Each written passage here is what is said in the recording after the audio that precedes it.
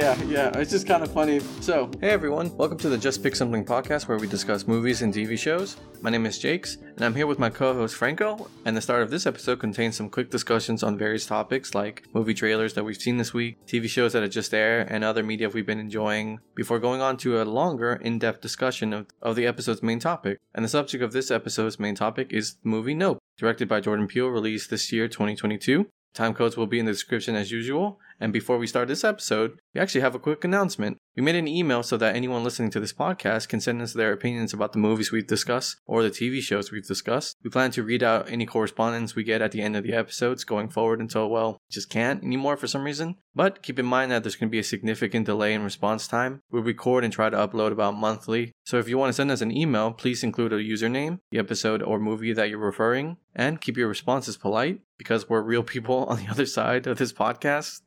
So the email to reach us is jpspmailbag@gmail.com. I'll post the email in the description and repeat it again at the end of this episode. But with that out of the way, Franco, is there anything you want to talk about on today's episode before we go on to discuss Nope? All right. Let me think. I watched a couple things. So I know that we're going to discuss this at some point, right?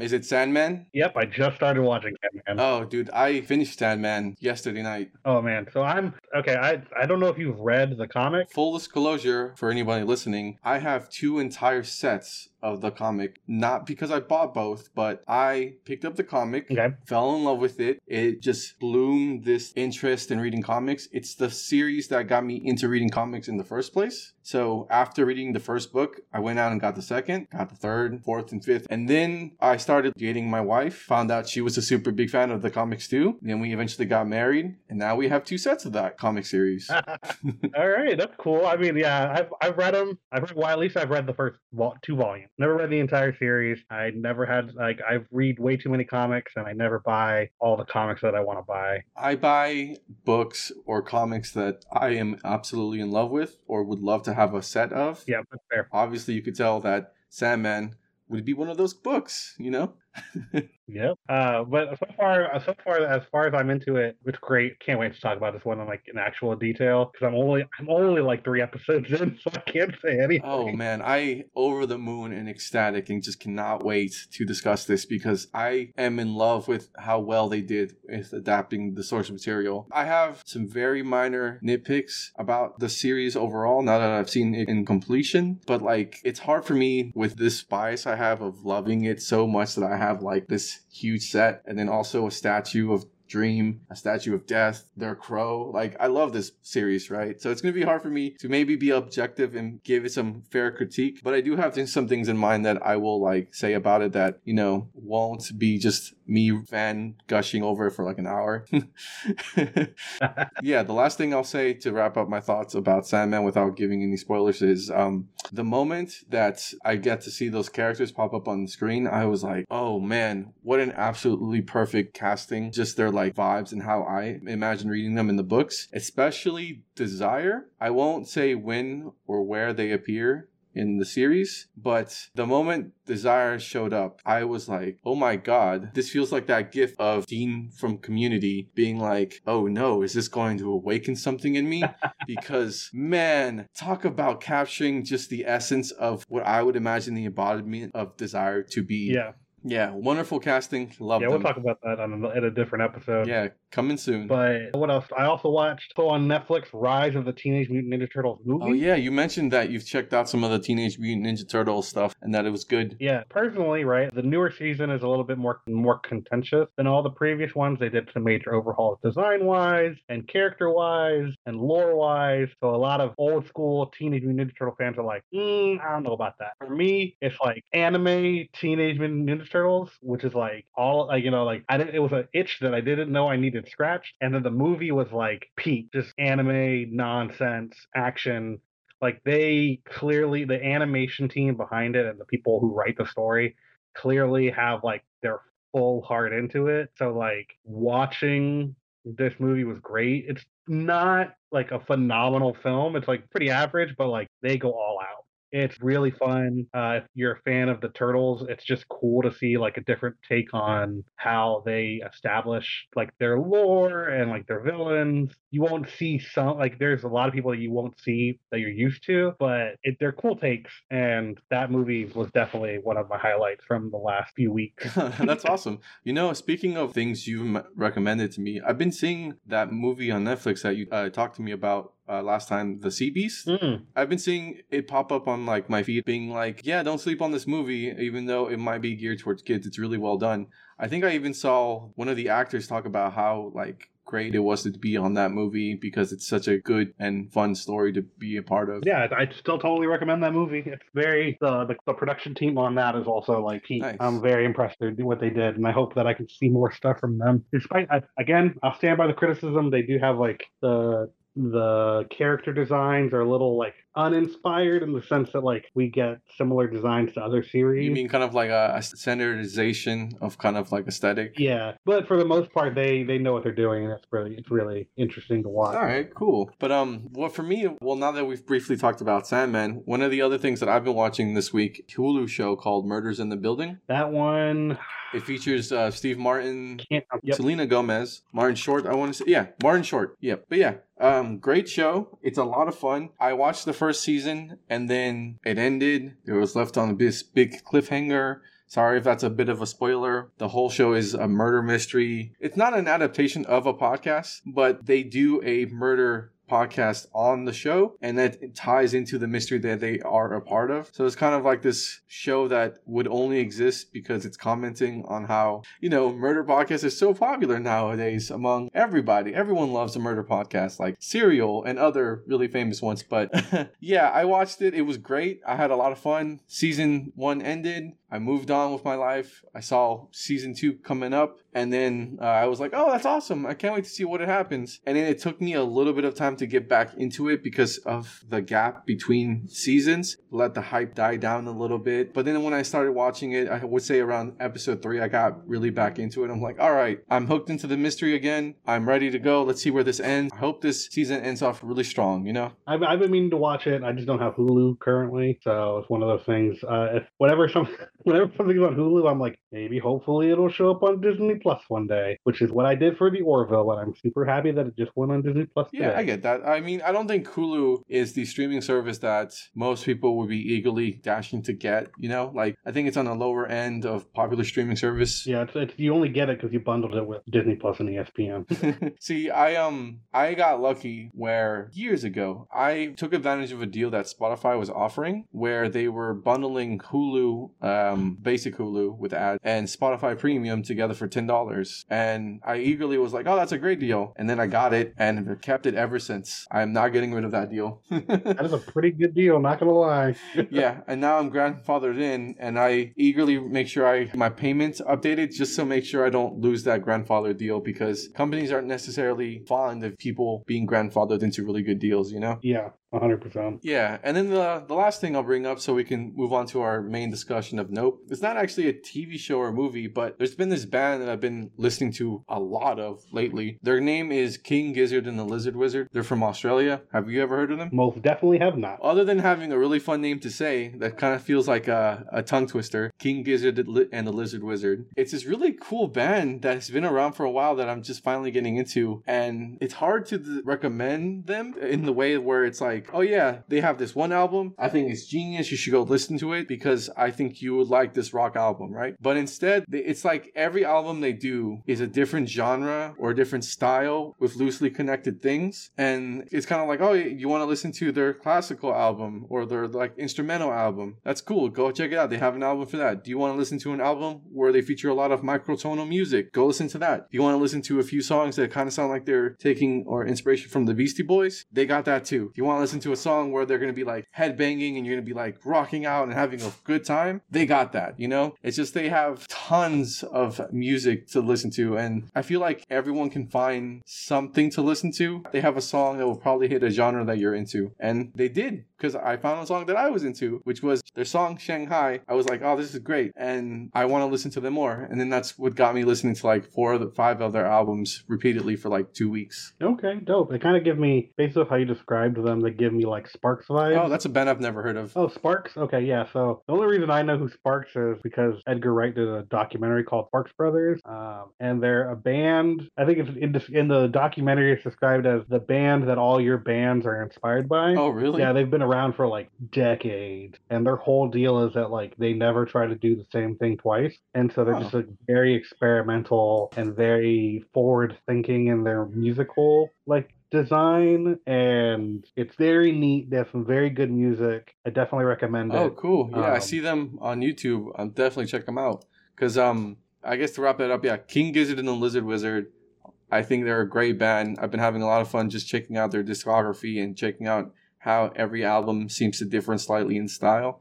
I even listened to a review from that one guy on YouTube who reviews like all the music, and whenever someone Anthony Fantano. Yep, Anthony Fantano. Like every time anyone pulls up a review of music or to have someone talking about music review in like a thumbnail in a YouTube video, that dude's face always appears. Hey man, he has a very memeable face. I don't know what to do. But yeah, I see it. Yeah, same thing. I see his face all the time when it has to do with music. yeah. I went to check out Anthony Fantano's review about their albums, and I was like, yeah, all right, cool. Thanks for this review.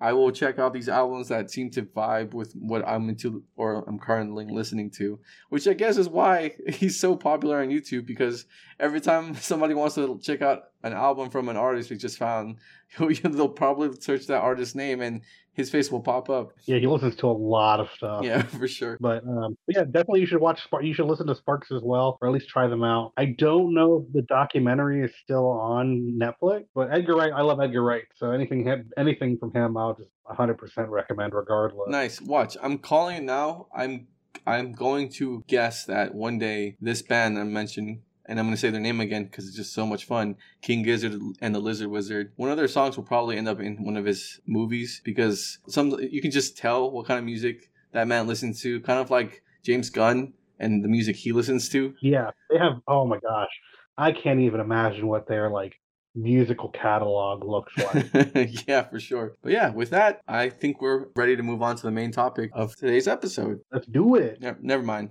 Nope, I'm not ready.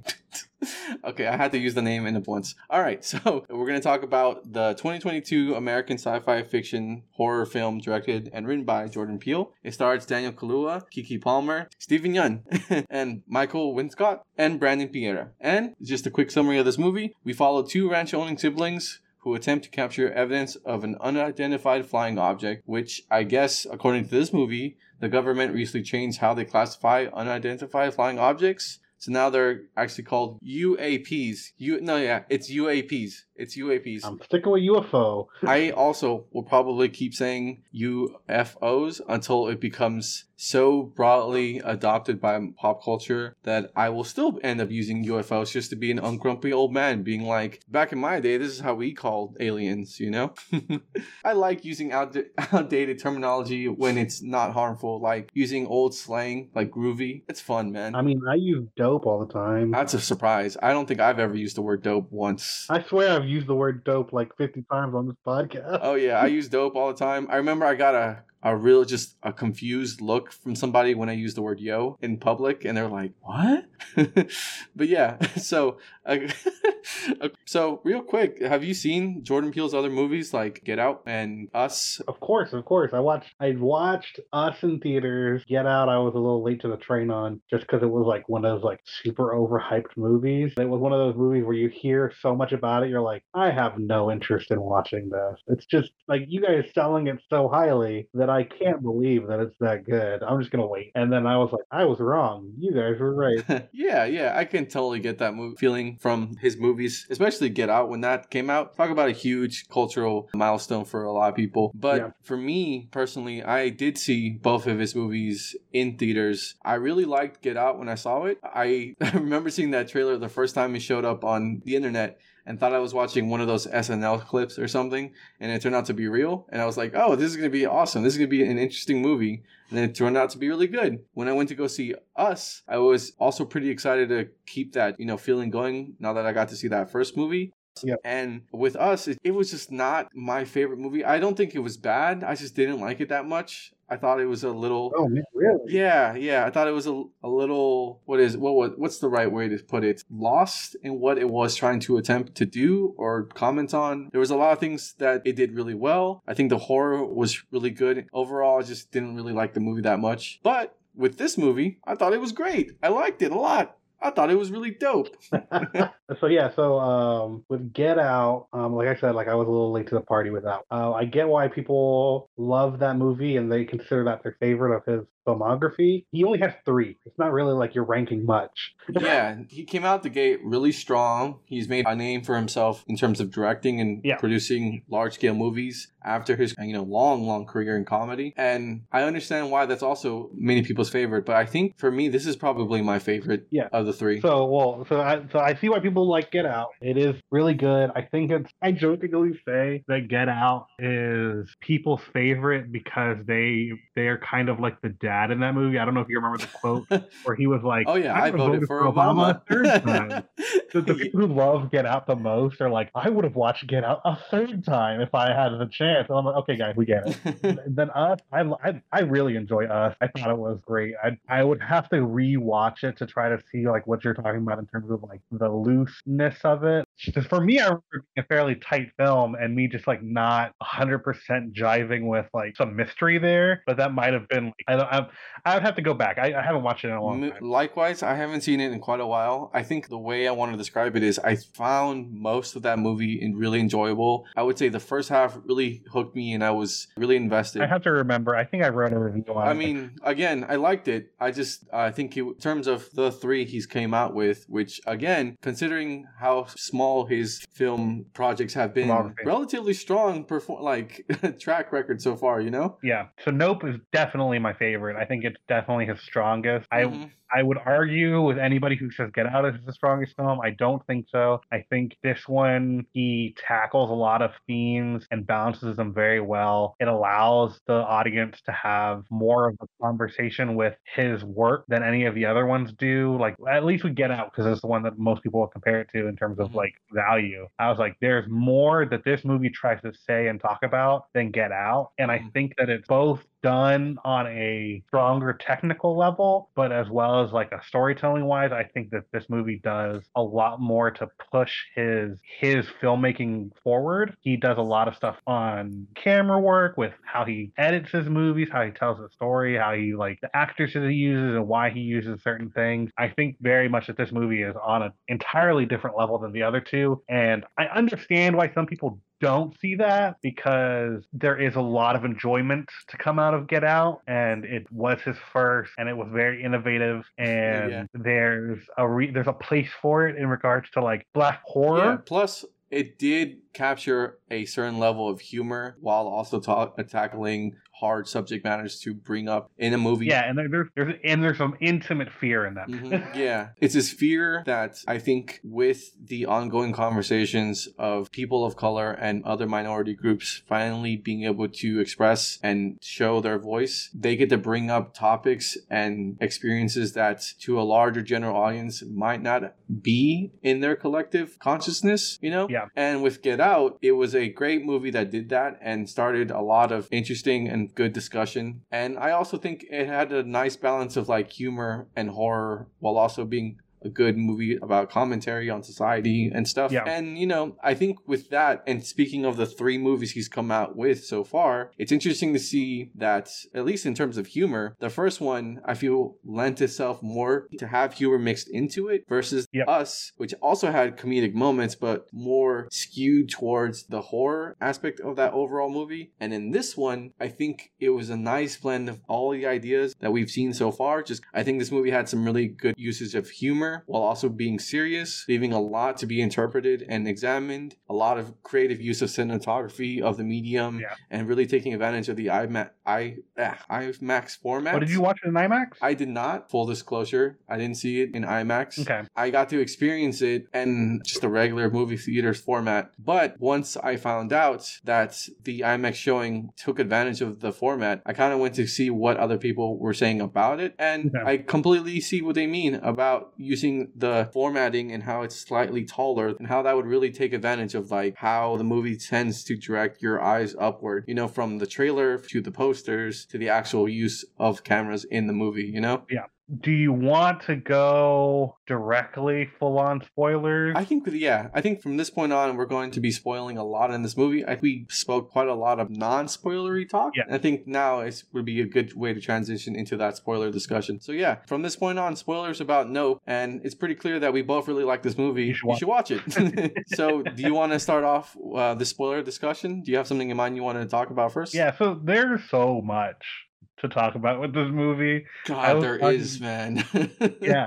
So there's so much because not only is there stuff in the movie, but there's like conversations around the movie that I think are super fun. Mm-hmm. Yeah, I've seen a few interpretations of this movie, like people talking about the spectacle side of it, how animals are represented in this movie, what this movie could possibly be intending to represent, or all the different meanings this movie could have, which I think is probably one of the stronger suits of like Jordan Peele's movies, is that when he makes a movie, it's fun to talk about his movies because there's so much open-endedness to them. Yeah, but they're still so concise that they're enjoyable films. But it's like, oh man, you can get this, and this out of like how this character acts, or why these characters do this, or why this was looking like this, right? So I guess we start from the beginning. It starts with an incredibly tense scene where you don't even see a monkey attack, a chimpanzee attack, and I'm like, yo, this movie started off wrong.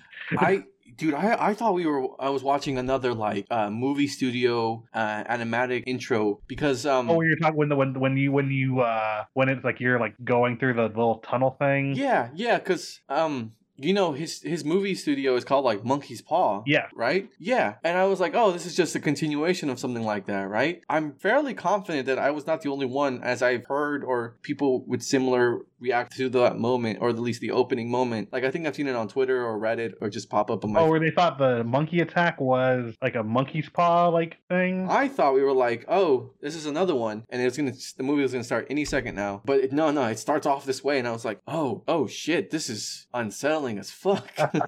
Yeah, no, it starts. I very much remember that when I watched it recently. I watched it 2 weeks ago. I'm glad that you have it fresher in your memory than I do. Oh yeah, I watched it Sunday morning. Great. At a matinee. So it's super fresh in my mind. Yeah, it's very much like not what you're expecting. It's very funny. I walked into the movie knowing that there was a monkey involved at some point. Really? I didn't know anything about the monkey at all. Well, the only reason I knew is because people were talking, like they were like, oh, the monkey in the movie. Oh, it'd be crazy when you see the monkey in the movie. So me walking into the movie thinking, okay, there's a monkey in this sci-fi movie. There must be like a monkey astronaut or something. That's what my mind was thinking. Oh, no, that's pretty smart. I wouldn't think of it that way. and then I see the opening and I'm like, oh, this is not at all what I was expecting.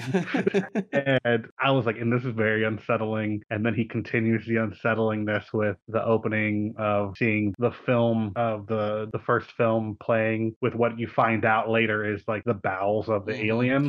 Yeah, for sure. And I'm like, oh, the atmosphere and the tone that you're setting right now is perfect. Yeah. Oh man, I think it was really smart to start off with that scene instead of what I thought was going to be the natural opening of the movie, which we did get like moments after that initial scene. The opening, this narration over the animatic of the, you know, jockey riding the horse leading us into the movie. I think that was a really clever way to establish the unsettling aspect of this film. And I was like, oh man, I can't wait to see how this plays out in the movie, you know? Yeah. From there, we get to see OJ, who's one of our main characters, and his dad, and he gets killed by like quarter. Was it a quarter or a nickel? Again, it's been 2 weeks, but I think Keith David's character dies from a quarter. Yeah, so the quarter goes through his eye and kills him, and I'm like, yo, what the heck? Like you know it's from the UFO, but it's one of those things where it's like, yo, what the heck is going on? Why? And it builds so well because things just start dropping, and you're like, oh, is it raining? Is it like hailing or something? And then we get to see that scene play out, and it's very just devastating, especially that jump cut, Keith David's corpse on the table. Yeah. Oh man. Yeah, no. Well, first I thought he was going to get abducted. I thought that was what was happening. Keith David's character was going to get abducted, and I saw like you see him for a second. OJ's character turns around, so you don't see him, and then suddenly you look back, and he's not on the horse, and I think that he's abducted. And I'm like, yo, that's crazy. That was quick. And then I see that he's on the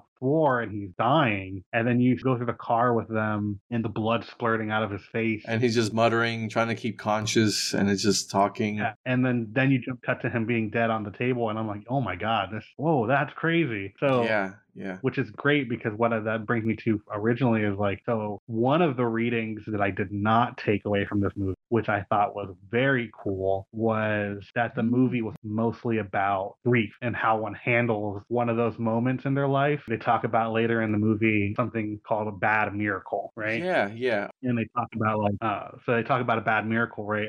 And you could tell that this OJ is talking about a bad miracle, and it's mostly in reference to the fact that, like, yo, a porter fell through the sky and killed my dad, right?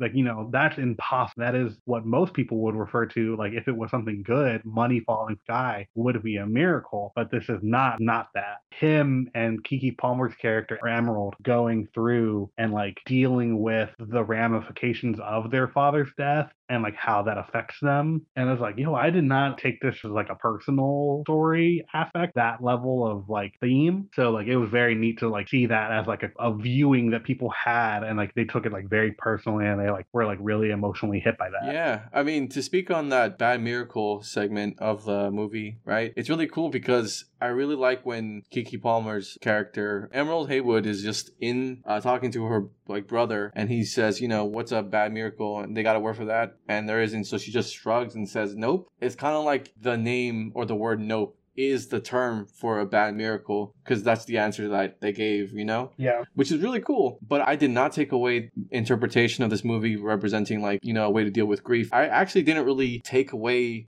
interpretation of this movie that many other people seem to have. I think like, I've seen this movie talked about on, for example, the YouTube channel Wisecrack. They mostly focused on this movie and how it related to the idea of spectacle, right? Yeah. The thing I took of it was mostly about how humanity seems to arrogantly think they could control and rein in not only animals but everything around them, and how like it's kind of just arrogant to think that they have control. And then the way the movie ends, it's like actually people they don't even realize there's a bigger role in not only the environment, the world, and also how we just interact with everything around us, especially animals. Because the idea of animals and like controlling them and feels really present throughout this whole movie, from the chimp to the horses to the UFO. And I just thought it was mostly about humanity and their interaction with animals. Yeah, so it's funny. Okay, so definitely saw that, and I definitely had discussed that with someone prior, where it was like very much like a humanity's arrogance in terms of control. But while you were saying that, it was very interesting. In my mind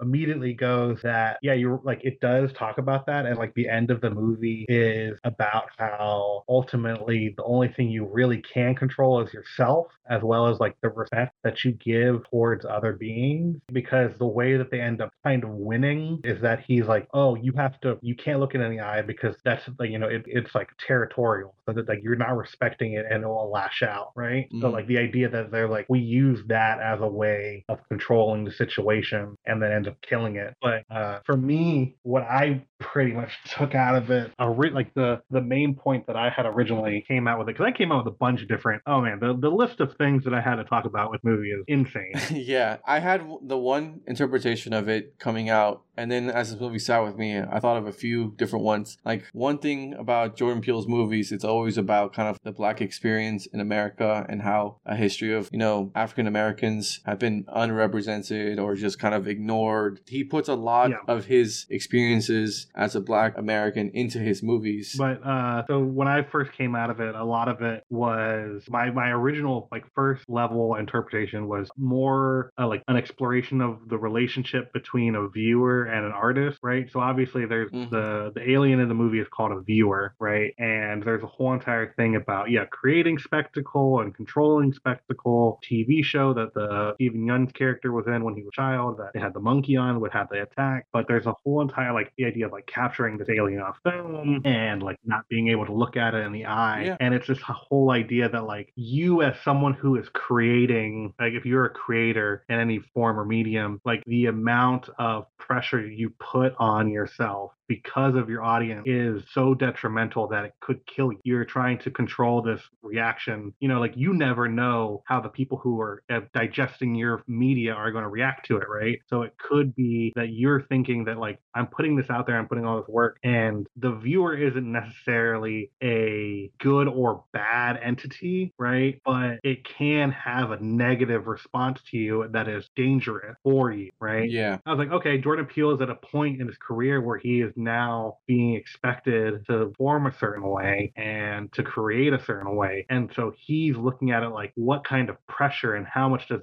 that detrimental to him? And the source of that is obviously the audience, right? It's not himself for the most part that's causing that level of stress and, stuff. It's mostly that like there's an expectation that was no longer, that wasn't there. Like they mentioned in the movie, the cinematography guy talks about, oh, you have this dream that you're going to be on top of this mountain. You're never going to get there. You're never going to be satisfied. And the way that it is not as good as you think it is. Yeah, this is Michael Winscott's character, Antler Hoyst. Yeah, and so he is having that conversation, and you can kind of tell that there's like some like personal, like Jordan Peele's like, yeah, this is how it is in this career and in the field to try and tame this beast that we have that is the audience and try to satiate it. But would you say that you think that character Antler Hoyst is a kind of directorial insert? No, I wouldn't say he is specifically. I would say the movie, and I can see Jordan Peele sees himself as like all of the characters pretty much, but like Antler Hoyst is very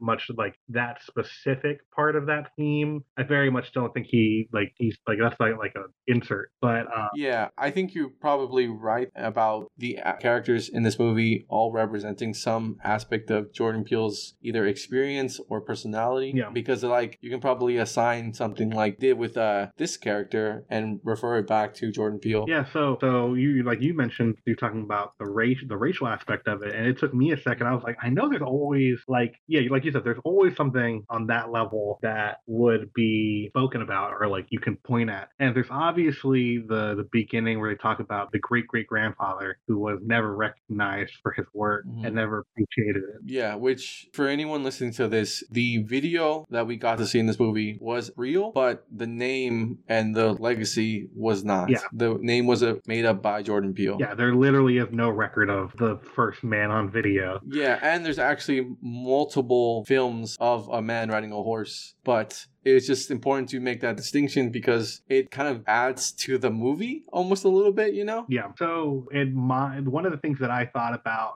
as I was like trying to digest it was Steven Yeun's character specifically, because he was like an antagonistic quote unquote force for our characters. I was like, okay, usually there's people like to make a very clear like black or white argument about racial issues, yeah, right, in a literal sense. But I was like, I wonder if there's like anything about the Steven Yeun's character that I can like dig into. And for me personally, what I was recognizing was like the Steven Yeun's character, Jupe.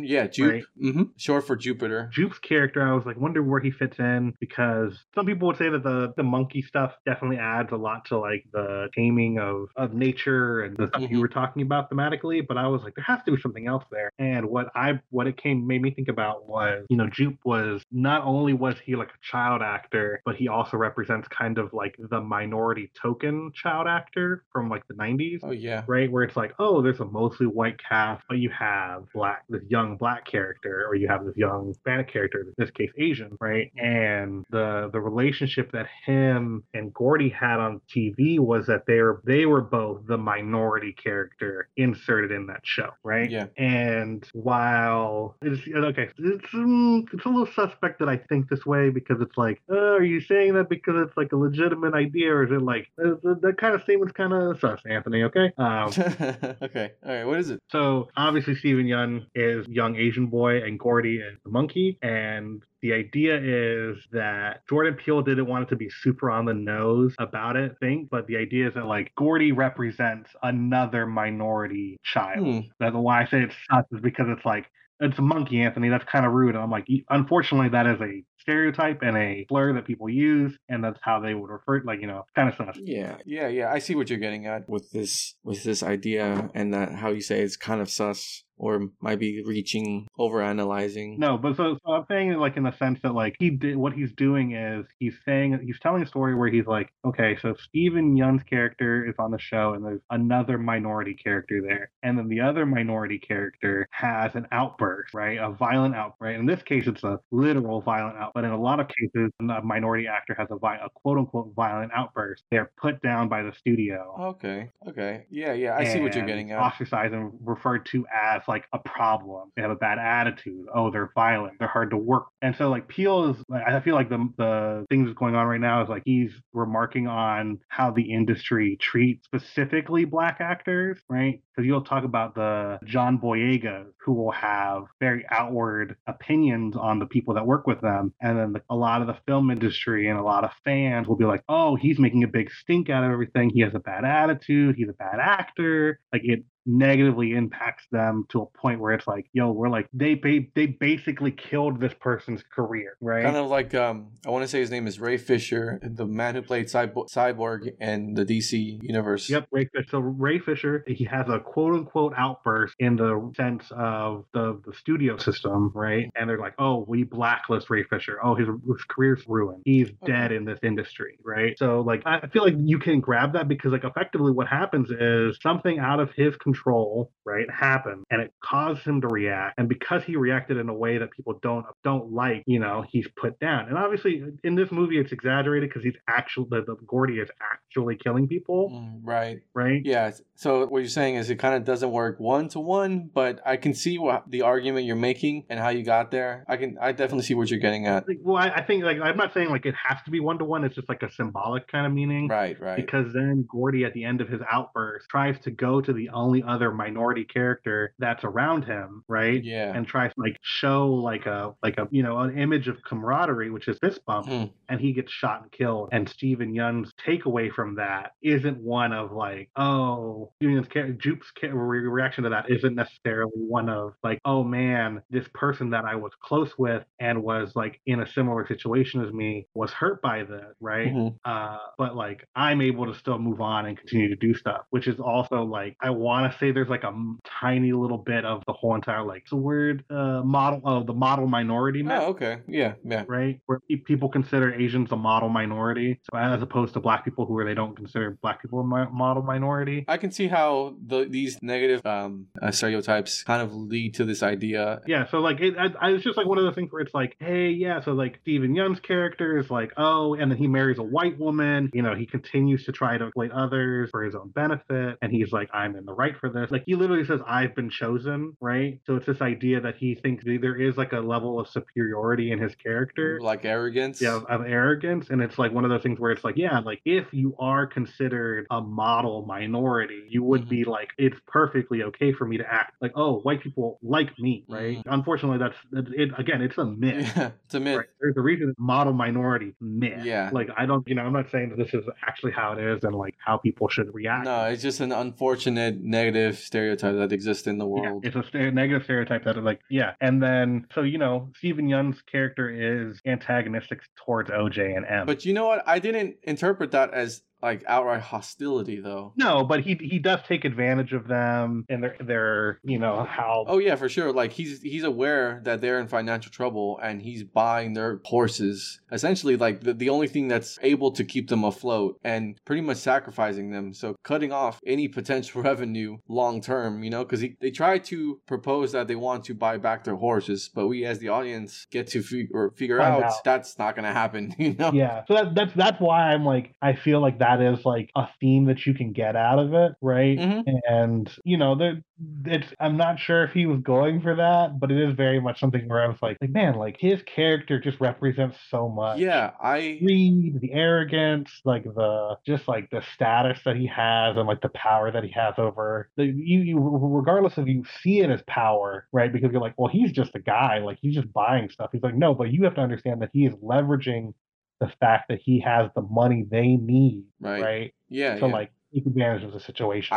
I really liked his role in this movie. I think his character Jupe was very well done, and a big part of this movie probably wouldn't be the same without his involvement, like his character's storyline. I see what you were getting at with that interpretation. I didn't pick up on that interpretation really at all. The interpretation I think I came to because, like I said, I mostly center in on the idea of like animals. These characters kind of grew up around animals, and it was their job to like interact with them, and OJ's job was kind of to like tame them, you know? Yeah. And they each had these special relationships with these animals, but like you suddenly, you know, it is an animal and it could like kill you if you aren't careful or you don't know how to properly interact with them, right? So that's mostly how I interpreted its role, like in terms of the chimp and how the animals interact with the characters. And yeah, of course. But I will say, as you were discussing this other interpretation you had that centered more about like race and stereotypes and everything, I think the representation of the characters in this movie kind of made me feel like this could have this possible interpretation, kind of like a commentary on how groups have to almost compete with each other to acquire a level of like success. You know what I mean? Yeah. Because unfortunately, it feels like in this movie, you know, with hindsight and an outside perspective, it feels there is a world in this movie that could have existed. OJ and his business, Jupe and his business could have come to some kind of like merger or partnership agreement where they both could have helped each other make money for both their businesses and support each other. And instead, we are presented with the reality in this world where it almost feels like they're naturally pitted against each other because it feels like they have to each take care of their own things and they have to like come out on top for themselves and their families. And it's kind of just like this vicious cycle. I would say these characters and their businesses were doing relatively well up until recently where the events of this movie started to take place, right? Yeah, I mean that's fair too. Yeah, because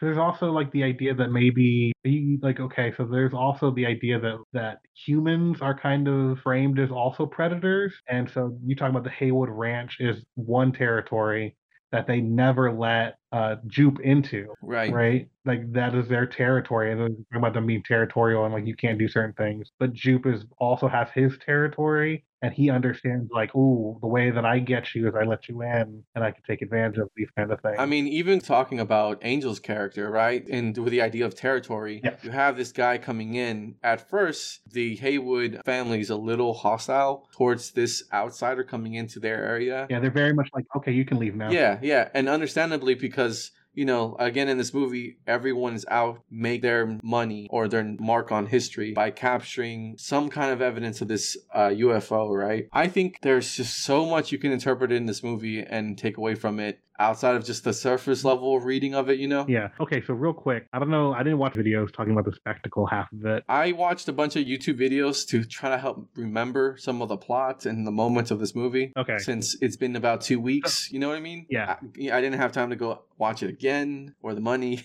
and you know. Yeah. So okay, so real quick, I don't know if anybody has said this, but I think the three names of Angel, Emerald, and OJ were very intentional. I think they all come into play in the final act, right? Oh yeah, names are very intentional in this movie, from the names of the horses like Ghost to the names of the Haywoods and Jupiter. Yeah. They all feel like they have a purpose behind their naming. So Angel's name, I feel like is like a reference to the true form of the alien. Oh yeah. Which you find out it's a creature, right? Mm-hmm. But then it has like this big like biblical angel form that it comes into. Like, you know, if you ever actually read what the biblical version of angels are, they're like these like the seraphim spinning formless like beings. What is it? The biblical depiction of an angel, it can be like a spinning wheel with multiple eyes on fire. Yeah. You know, they usually, what is the term they always say, like in that people reference to, like, be not afraid, because they're horrifying. Yeah, they're absolutely terrifying beings. Yeah. So like the idea that like he's a reference to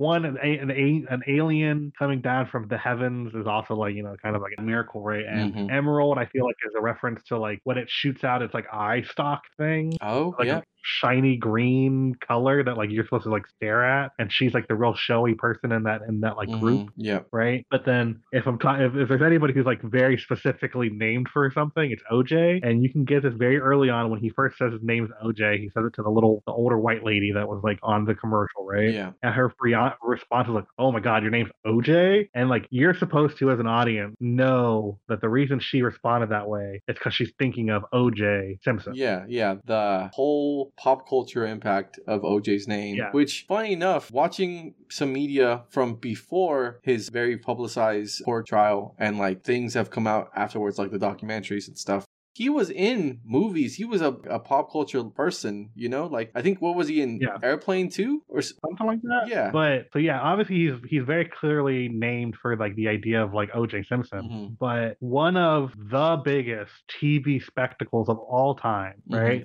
No doubt, is OJ Simpson in his Bronco driving around being chased by the police for several hours. Yeah. And the third act of this movie has OJ riding around on his Bronco. I didn't catch that. So the idea that like, well, that's a very clear reference. A Bronco is a horse. OJ is riding his Bronco being chased. And that's a very cool reference. People should get that. I have not heard anybody mention it. Because I didn't put that two and two together. Wow, that is a good catch. The one that I and many other people obviously noticed was the Akira reference with the bike slide. Oh yeah, 100% that too. But yeah, I can't express how much I love when that reference pops up. It's just everywhere. You know what I mean? Like this movie, anime, TV shows, movies. I think you can even look up just compilations on YouTube. I could just go on.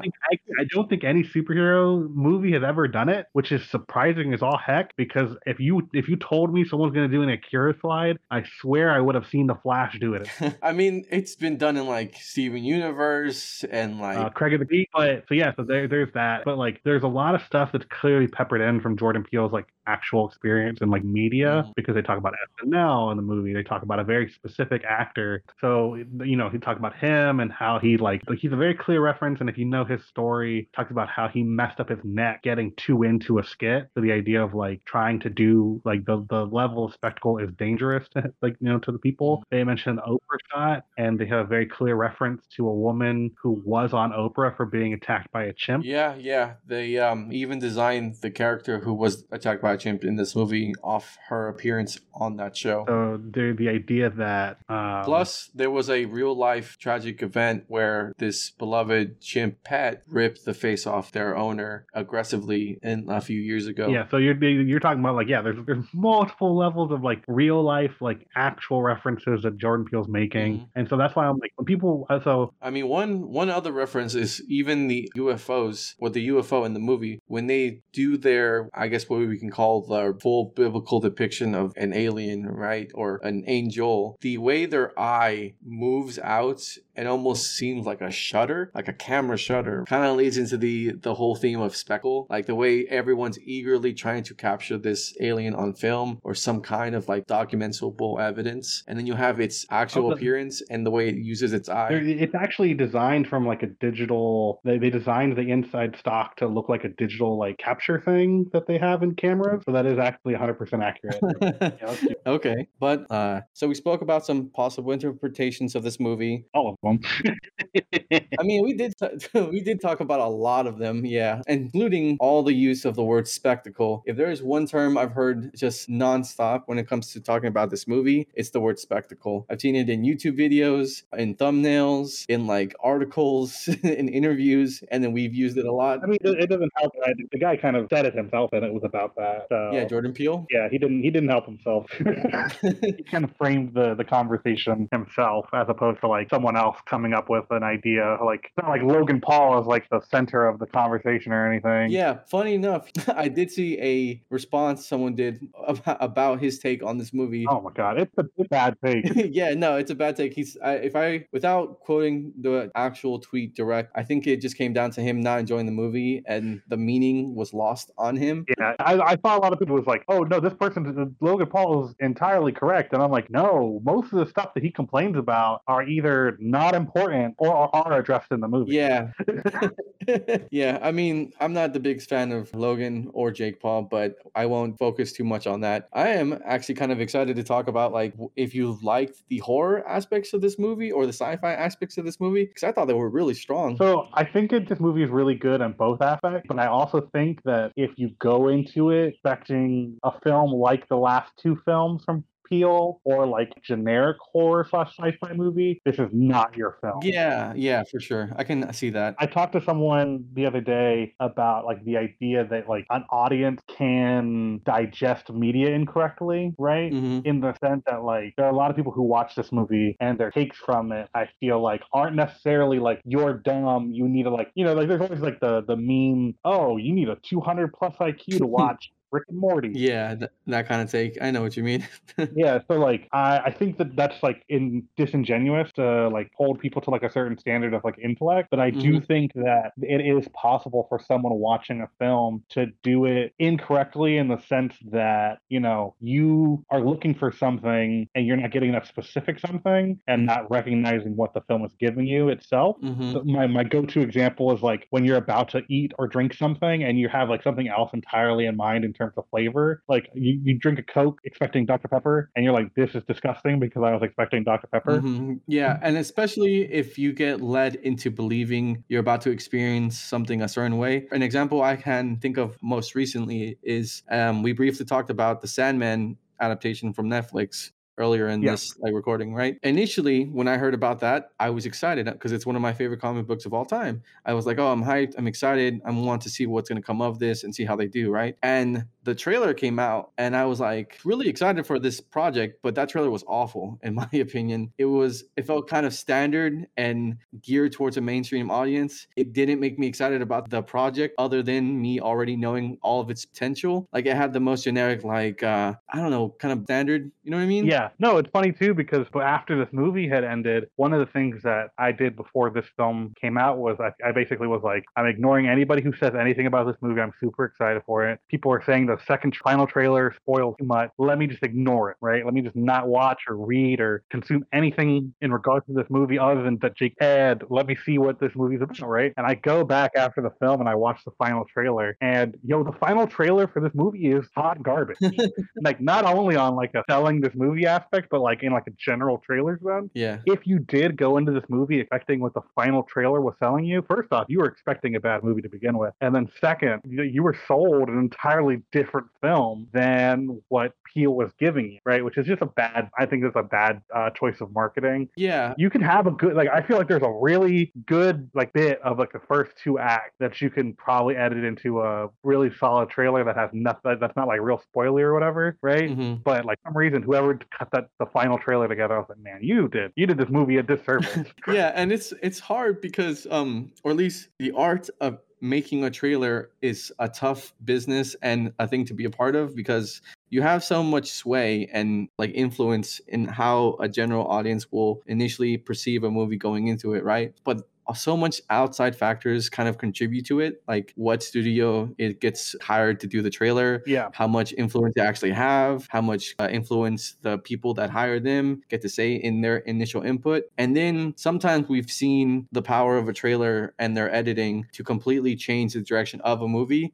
like the original Suicide Squad movie that came out. Oh my God. Yeah. Yeah, the trailer made that movie look way more entertaining than it probably would have been. And then the studio panicked and shifted the entire course of that movie, which may have resulted in the terrible final product of that movie. It's crazy because that's a good example of when you go back to like the very first trailer, it sells a very different movie than the Bohemian Rhapsody trailer. Mm-hmm. Yeah, exactly. The studio was like, oh my God, I really like the Bohemian Rhapsody one so much better. Let's change the entirety of our movie to fit that. And I'm like, oh my God, I hate you guys. Yeah. And a current example of that is there's a movie that's I think currently out or will be out soon called Bullet Train, starring like Brad Pitt and a few other notoriously big name actors, right? Mhm. I don't know anything about the movie. The trailer makes it look a lot of fun because it uses that language dub of like staying alive. The cutting and the editing makes the energy of that movie seem like alive and entertaining. But I did get this feeling of like, oh, I wonder if this is kind of that Bohemian Rhapsody trailer that I saw for Suicide Squad all those years ago, just again for another movie that may not be this exciting or this fun to watch as I'm actually going to enjoy it, you know? Well, I think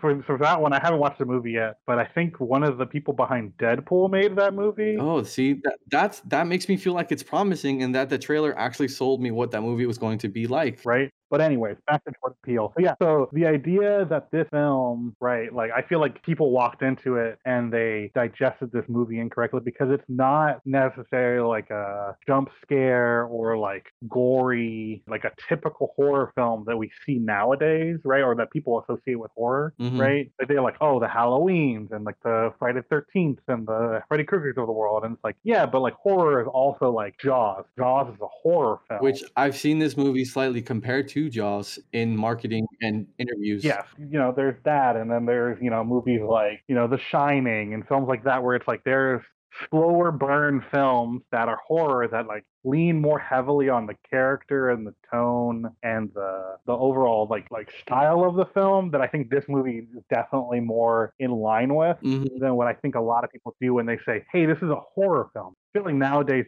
more people can what Nope is like a thriller, quote unquote. Yeah, okay. Right? Which I guess is fair, but I think that like automatically putting slow burn horror into thriller. I think by labeling a horror movie as a thriller movie is kind of just semantics a little bit. There are really good horror elements in this, like the sound editing and like moments of just downright just fear and terror. For example, the blood raining down on the house, people screaming, above them, and everything is just completely darkened while all the rain is cast around them and leaving this empty hole or chasm of fear, which I would say, even if the whole movie just had that one scene, that to me is enough to label this as a horror movie. That moment alone, like the raining blood scene, first off, preceded by the creature, like we haven't talked about the fact that this isn't an actual like ship, it's an actual creature. But I cannot express how much I love this take on an alien UFO story. I think it's one of the more original ideas for an alien movie. Yeah. And I'm also surprised it hasn't been done before, where the idea of a traditional like alien spacecraft with the like circle hasn't ever really been depicted in like a mainstream movie as an alien creature. That to me is surprising, and I love the way they did it in this movie. Oh yeah, 100%. But basically the fact that it was preceded by the Jupe has his show and they all get attacked by the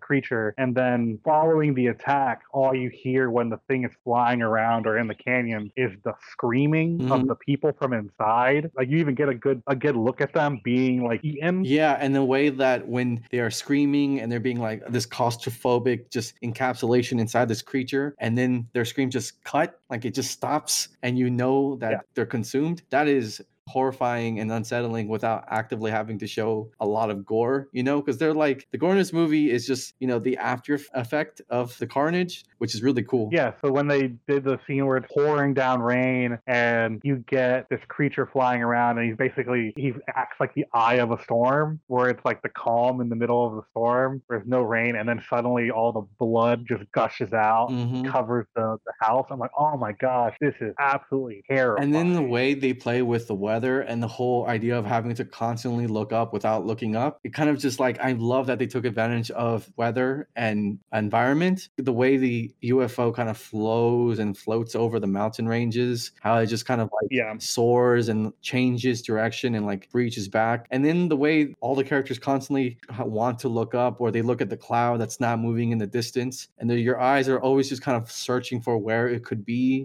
that's so cool. And then I'm so glad they incorporated rain into this, because man, talk about a horror staple, just having something scary being on a dark and stormy night, and the way this creature moves throughout the rain just adds to the level of like horror intensifying, so good. Yeah, and it's at that point where it feels like there's a switch that goes off in the creature. It seems at first it felt weird to me that like for a good bit it was like kind of complacent in how it acted. It was just going around eating horses, but it never really was like attacking anybody that we could see. It obviously had attacked people because it had swallowed up like coins and keys and stuff, right? Right. We know that the creature had eaten people because it had like nickels and quarters and keys and all that stuff. But throughout the movie, it hadn't done anything active in the sense that like it never went after people or it never like seemed like an aggressor. At least that we got to see or notice, because as the movie starts off, there were at least events of it abducting people without anybody realizing. Yeah, because they had mentioned that there were people gone missing and stuff, which was very good, very well done. Yeah, and so the idea that the movie's going forward and there's like a switch that turns on for this creature where it's like, oh, I'm kind of done eating just horses, and so is like the catalyst where he's super loud, showy, so he's calling the creature towards him basically because he attracts sound originally. And Yeah. then he goes, sucks up that entire group of people. That's when it decides that like it's gonna start like actively hunting. Oh yeah. Right? Because it feels like the reason it poured out all the blood on top of the house was entirely like a show of force, like get out of there. I know you're in there kind of thing. Really, because I interpreted it as marking its territory.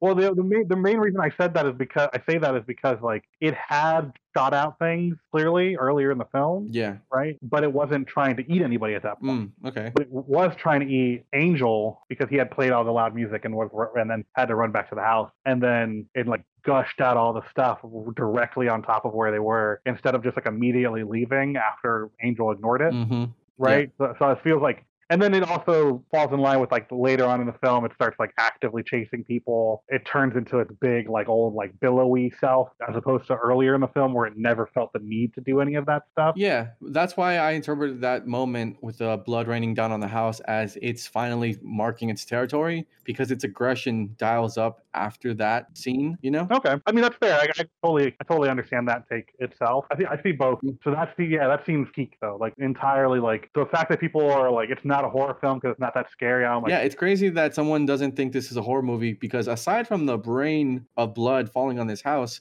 you have that moment where Jupiter is looking up at the sky and you don't get to see what's happening, but you know what's going to happen. And then OJ arrives on the scene and it's a ghost town and it's just unearly quiet. All the cars are there. People were there and they're just gone now. You know, the movie starts off with the aftermath of what looks like a violent animal attack, which is also a horrifying moment and scene. There's so much good moments of horror sprinkled throughout this movie that it's crazy that someone can be like, I don't know, I don't think I see it as a horror movie. Yeah, and then there's also the most traditional on the like nail on the head kind of horror moment is when Jupe's sons are dressed up as aliens. Oh my gosh, that first off, that was absolutely terrifying. Oh yeah, very well done. I love that the character OJ just said the name of the title of the movie and just nope. Yeah. Because when that first time the alien just popped up out of the corner and then comes out through the door, I was also like, nope, get the fuck out of there. Fuck this. No, you need to go, man.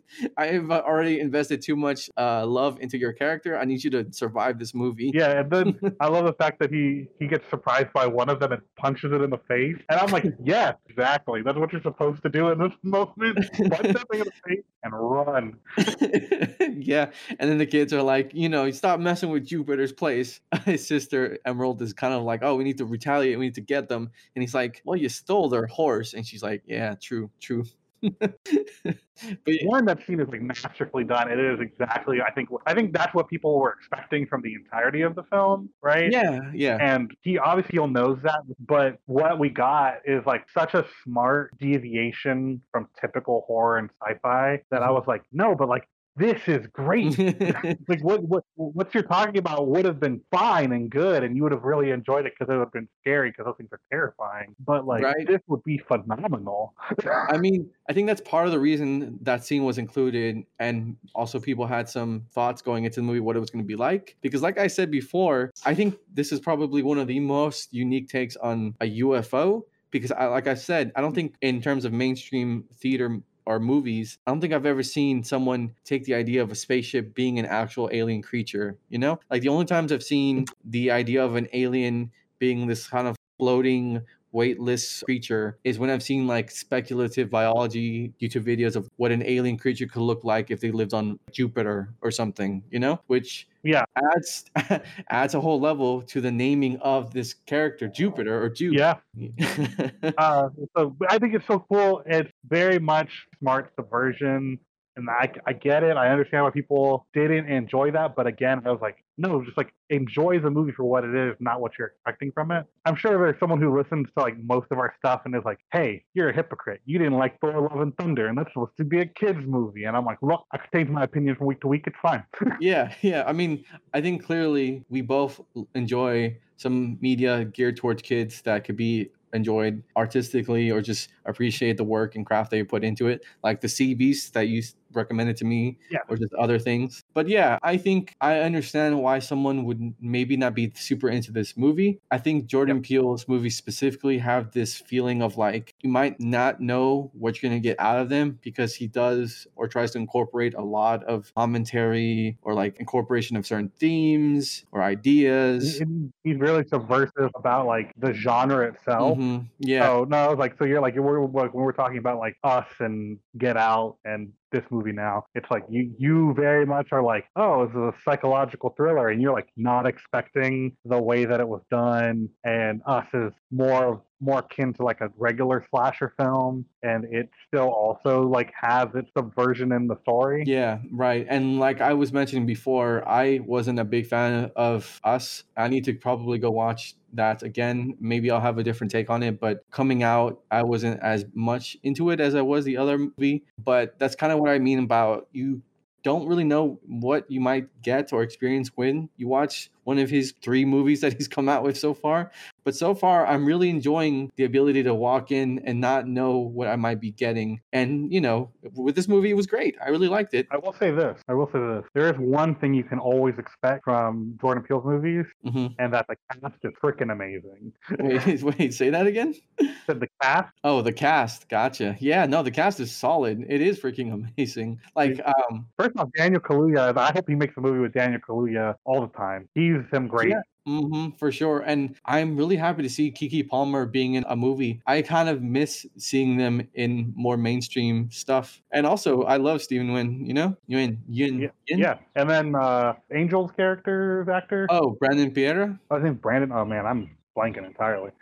No, yeah, Brandon Pereira's character, Angel Torres, right? Yeah, so him, he was great in this film. I mean, I would say that the only person in the movie that I was like less than stellar about getting out of it was the person who plays Antler Hoyce, only because he was like the only person that I read out of the entire cast like hamming it up. Oh yeah, well yeah, I liked his character because I understood what he was supposed to represent. This guy taking advantage of the characters and this opportunity to make his own name based on completely off their discovery. Yeah. But I also kind of like how where he's like obsessed with chasing this perfect shot and it ultimately leads to his death. Plus, I kind of like how the characters understood all of that and they knew he was doing this. They were excited to be able to take advantage of his like desire to get that perfect shot, you know? Like it worked for both of them, even though it was kind of malicious in his intent. Yeah, so like slight return back to like themes and stuff like that. There's a one take that I've also enjoyed seeing about this movie is that it's kind of like a love letter to the crew and the people involved in like the more technical side of the more physical and technical side of making a movie. Right? Yeah. We're talking about like the movie ends with OJ, riding around. He's an animal handler first, but he's wearing a crew sweatshirt. And the people who survive are the guy who works crew, the lady who helps with the animal handling, and the dude who does the tech support stuff. Yeah, right? That works at a fry that is apparently, from watching and listening to YouTubers live in California and worked in the industry, that fry is very beloved or notorious because many people in the industry would go to that fries until it got shut down because they closed all their businesses. So that fry specifically has a special place for a lot of people in Cali. So that's why I was like, it's pretty neat that they did. Like, I feel like there is like a level to the homage part. So the idea that like, I think it also ties back into the idea of like Black exploitation in Hollywood, right? Mm-hmm. Where the idea is that like it starts off with the idea that the director or the cinematographer of the first ever video clip was remembered, but we don't know the name of the person riding the horse, and it happens to be a black man. And then we end the movie and we have a final act where the cinematographer, this big name filmmaker, is trying to go out of his way to like break away from the actual plan to like find his perfect shot. And then he ends up dying. Ends up dying, and we never find out if the footage he shot is even usable, you know? Yeah, and So I think that's really neat. Like it's a good take on it. First, also entirely separate from that, I thought it was also really cool that he uses an IMAX camera. Mm-hmm. So the camera that the Angel is loading is an IMAX camera. Oh, really? Interesting. I don't know what an IMAX camera looks like, but that's cool. It's a big old rectangle like suitcase of a camera. Okay. Super heavy, super difficult to work with. They're like notoriously difficult, which is why like a lot of movies that use IMAX cameras only do it, like 20% of a film or like 15% of a film. Like, oh, big action sequence and that's it. Yeah, I understand that most productions rent the equipment, especially, and there's only a certain amount of IMAX cameras in existence. Yeah, so the idea that you use one is like very cumbersome, and you have to do it if you don't know what you're doing, it's not worth it, right? Mm-hmm. But it's interesting that he uses that because he's a cinematographer, and the idea is that he would want captured on IMAX, Right. but also the cinematographer that Peele uses for the film is considered the best in the industry when it comes to IMAX. Yeah. Like him and his team are entirely like, if there's a name attached to IMAX in the movie industry, it is this guy and his crew because they know exactly how to use the cameras. Right. And so it was very cool that Peele used him, and then he actually got his input. Like, oh, if you wanted to catch an alien, what camera would you use? And the guy said IMAX cameras. And then because of that, he used an IMAX camera in the movie as what the cinematographer uses to capture the alien. Yeah, no, I think that was really clever. And as you were speaking to it earlier, I like that this movie ends the same way it's kind of started, with the depiction of a black man riding a horse, and we all know his name. And it feels like this ends on a positive note where they and the family, the Haywoods, are going to have their name finally marked in history as the first people who were able to take an actual picture of a UFO, and maybe Angel as well, because who knows if that footage that they shot actually still holds up, and it might, because it was all left to like interpretation and your own like feeling of what would happen next. Yeah. Also, I will say this: the only thing that like kind of took me out for like a millisecond was I did think Angel was gonna die, not because he got eaten, but because he got lifted up like 50 feet in the air, wrapped in barbed wire, and then dropped. And I was like, that guy's dead. Oh, no, yeah, that guy needs some medical attention after this event. I like that this movie kind of subverted the trope of the black character in a horror movie always dying first, because the only one we get to see in these movies, or at least this movie, die is the filmmaker and also the TMZ motorcycle guy. I'm Jake. No, but Jake, I'm sorry to break it to you. Keith David was the first person to die in this movie. Oh, damn. My take is bad. I'm gonna have to delete this part because we're gonna get a bunch of YouTube comments again. I was like, you're saying the first. Oh, wait, no. I will follow you up on this one. Technically, the first people we see die are the cast members of Jordy's home on the screen. You're right. Bam, leaving this part in. Come on, YouTube comments, hit me up. Yeah, I'll stand by the fact that, you know what, I can see that argument, and if someone doesn't correct you, then clearly you're right. But yeah, I like this movie, man. But I don't know if I can think of anything that I actively disliked about this movie. Like, I'm trying to rack my head and trying to like look at this objectively and be like, oh, I don't think I like this part or this part. But I maybe I kind of would have liked an additional line or two from Jupiter's wife, Amber Park, or some of their kids or something like that. Like, okay. I'm trying to think what else I could have seen. Maybe having the character, I want to say her name was Bonnie Clayton, the woman who got mauled and attacked by the chimp in the beginning, and then we get to see their like disfigured form later as they arrive at the showing. Maybe would have liked a little bit of an incorporation of her character a little bit more in this movie. I think it was kind of sad and traumatic the way that Jupe seemed to have coped with his trauma by having what looked kind of like a shrine to capitalize on his trauma from the show in his office. That he actively like sold to people. Yeah, that was kind of this feeling of, man, I really hope you continue to seek therapy from that traumatic event, because while it seems like you're coping, the way you look into the distance when you're retelling the story kind of implies to me that you're still not over it, and understandably not over it, you know? Yeah, and like the way he retells the story is by using the SNL skit, which is like, it's like there's like a sadness to that where it's like you can't even bring yourself to talk about the actual event that the best way you can do it is by referencing this like funny entertainment take on it. Yeah, kind of like he's not even equipped to speak about it objectively as a horrifying experience, you know? Yeah, he like weirdly disassociates himself. But I will say this: so there's the one thing that I think that we haven't touched on in the slightest. I think we mentioned the concept that surrounds it, but the one thing I think we haven't touched on at all, which is I think a big talking point for a lot of people, is the shoe.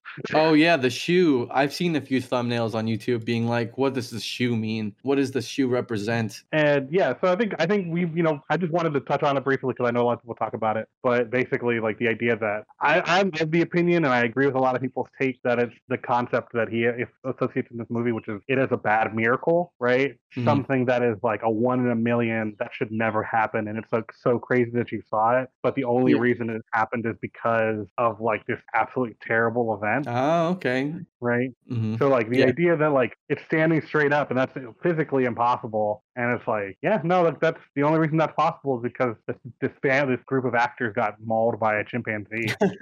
Yeah, see, for me, the shoe stuck out initially when I watched the movie, right? But I didn't really make too much of it other than like, oh, I guess the shoe is pointing you up, so your attention will be drawn up. Or, oh, maybe the shoe was just kind of this like unsettling anomaly, kind of like watch out, or I don't really know. I didn't take that away from it being possibly a bad miracle, but that's interesting. I haven't heard that take before, actually. Yeah, so I like that take. It kind of runs concurrent with all the other things that are like happen in the film. What else? Oh, I didn't talk about this. Again, there's no real negatives that I can bring up, but I can talk about more positives. I like the design that Jupe does for his kids' alien costumes.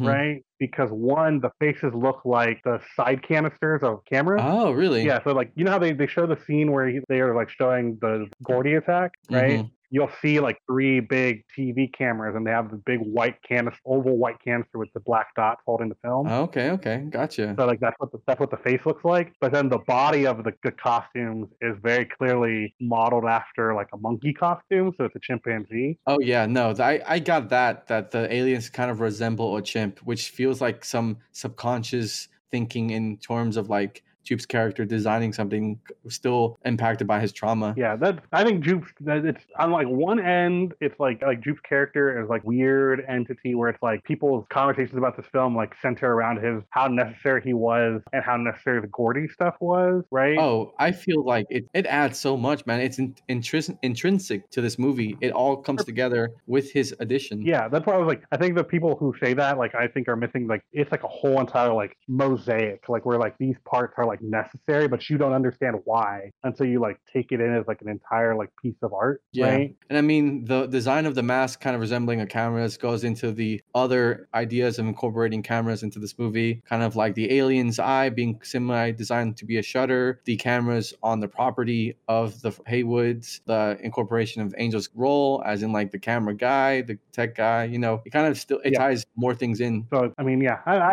man, there's so much of this movie that I like. Yeah, see, when you said there's something we haven't talked about, and you said the shoe, I thought you were going to talk about the wacky inflatable swinging arm tube men. Oh yeah, we haven't talked about them. The real aliens of the movie. No, I'm kidding. Yeah, the real aliens that are all around us. They are here in everyday sight. We see them all around us. They're just waiting to strike. Yeah, they're just there, just waiting to just pop up at any moment. Just wave their wacky inflatable arms just everywhere. I was happy to see how they ended up being used, because when some of the trailers, or at least the pictures of this movie early on, showed those wacky inflatable swinging R2 men, I was like, what is that?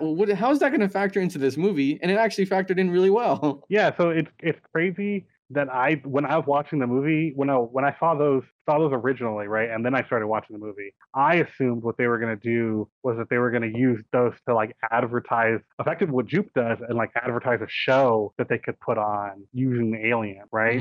Like in like a very cynical, like they're also going to try to exploit this alien type thing, because they kind of like, you know, they talk about like using this as a way to make money, right? Yeah. So I thought the imagery that I had seen prior to this movie, which is of the inflatable tube men, with what they were discussing, I was like, oh, okay, so like that's what they're going for. before. And then to see that they used it more as like a beacon that can alert them to like where the location of the creature is, I'm like, oh, this is way smarter. And then the mentality that like as soon as it eats an inflatable tube man, or it knows because it doesn't like flags not to eat them, like those are a good way of doing it, right? Yeah. And I'm like, this is so smart. Like I would have never thought of this. Yeah, and I mean the plastic from the flags and the tube men pretty much save Angel Taurus's life in the end when he wraps himself in the plastic and the barbed wire. Yeah, so I mean, yeah, I can't think of anything wrong. I think people should watch this movie. There's so much that you dig into. There's so much symbolism and imagery. Obviously, that's the same thing, but like thematic stuff. Like clearly, like we talked about things that we saw in this movie that either one can be completely incorrect or like not intended. But like being able to have this conversation, this is what I love. Good. This is what I think good. Like this is why I like these types of movies and like why I appreciate them so much is because you get to get so much. Oh, for sure. But I think that's a good place to wrap this one up. Well, thanks for listening to this episode of the Just Pick Something podcast. If you haven't seen the movie Nope, go watch it. We've obviously enjoyed it. We spent like an hour over analyzing it, deconstructing it, trying to find every possible meaning or thing we saw in Nope. Maybe we got some right, probably got some wrong, but doesn't matter. It was a good time. What are your thoughts on the movie Nope? Send us an email with a username and your thoughts on the movie to jpspmailbag@gmail.com. You can find the email in the description, and if we get any responses, we'll try to read them at the end of the next episode. The intro and outro song for this podcast is VHS Dreams by Sean Ivers. Link in the description. Thanks for listening, and until next time.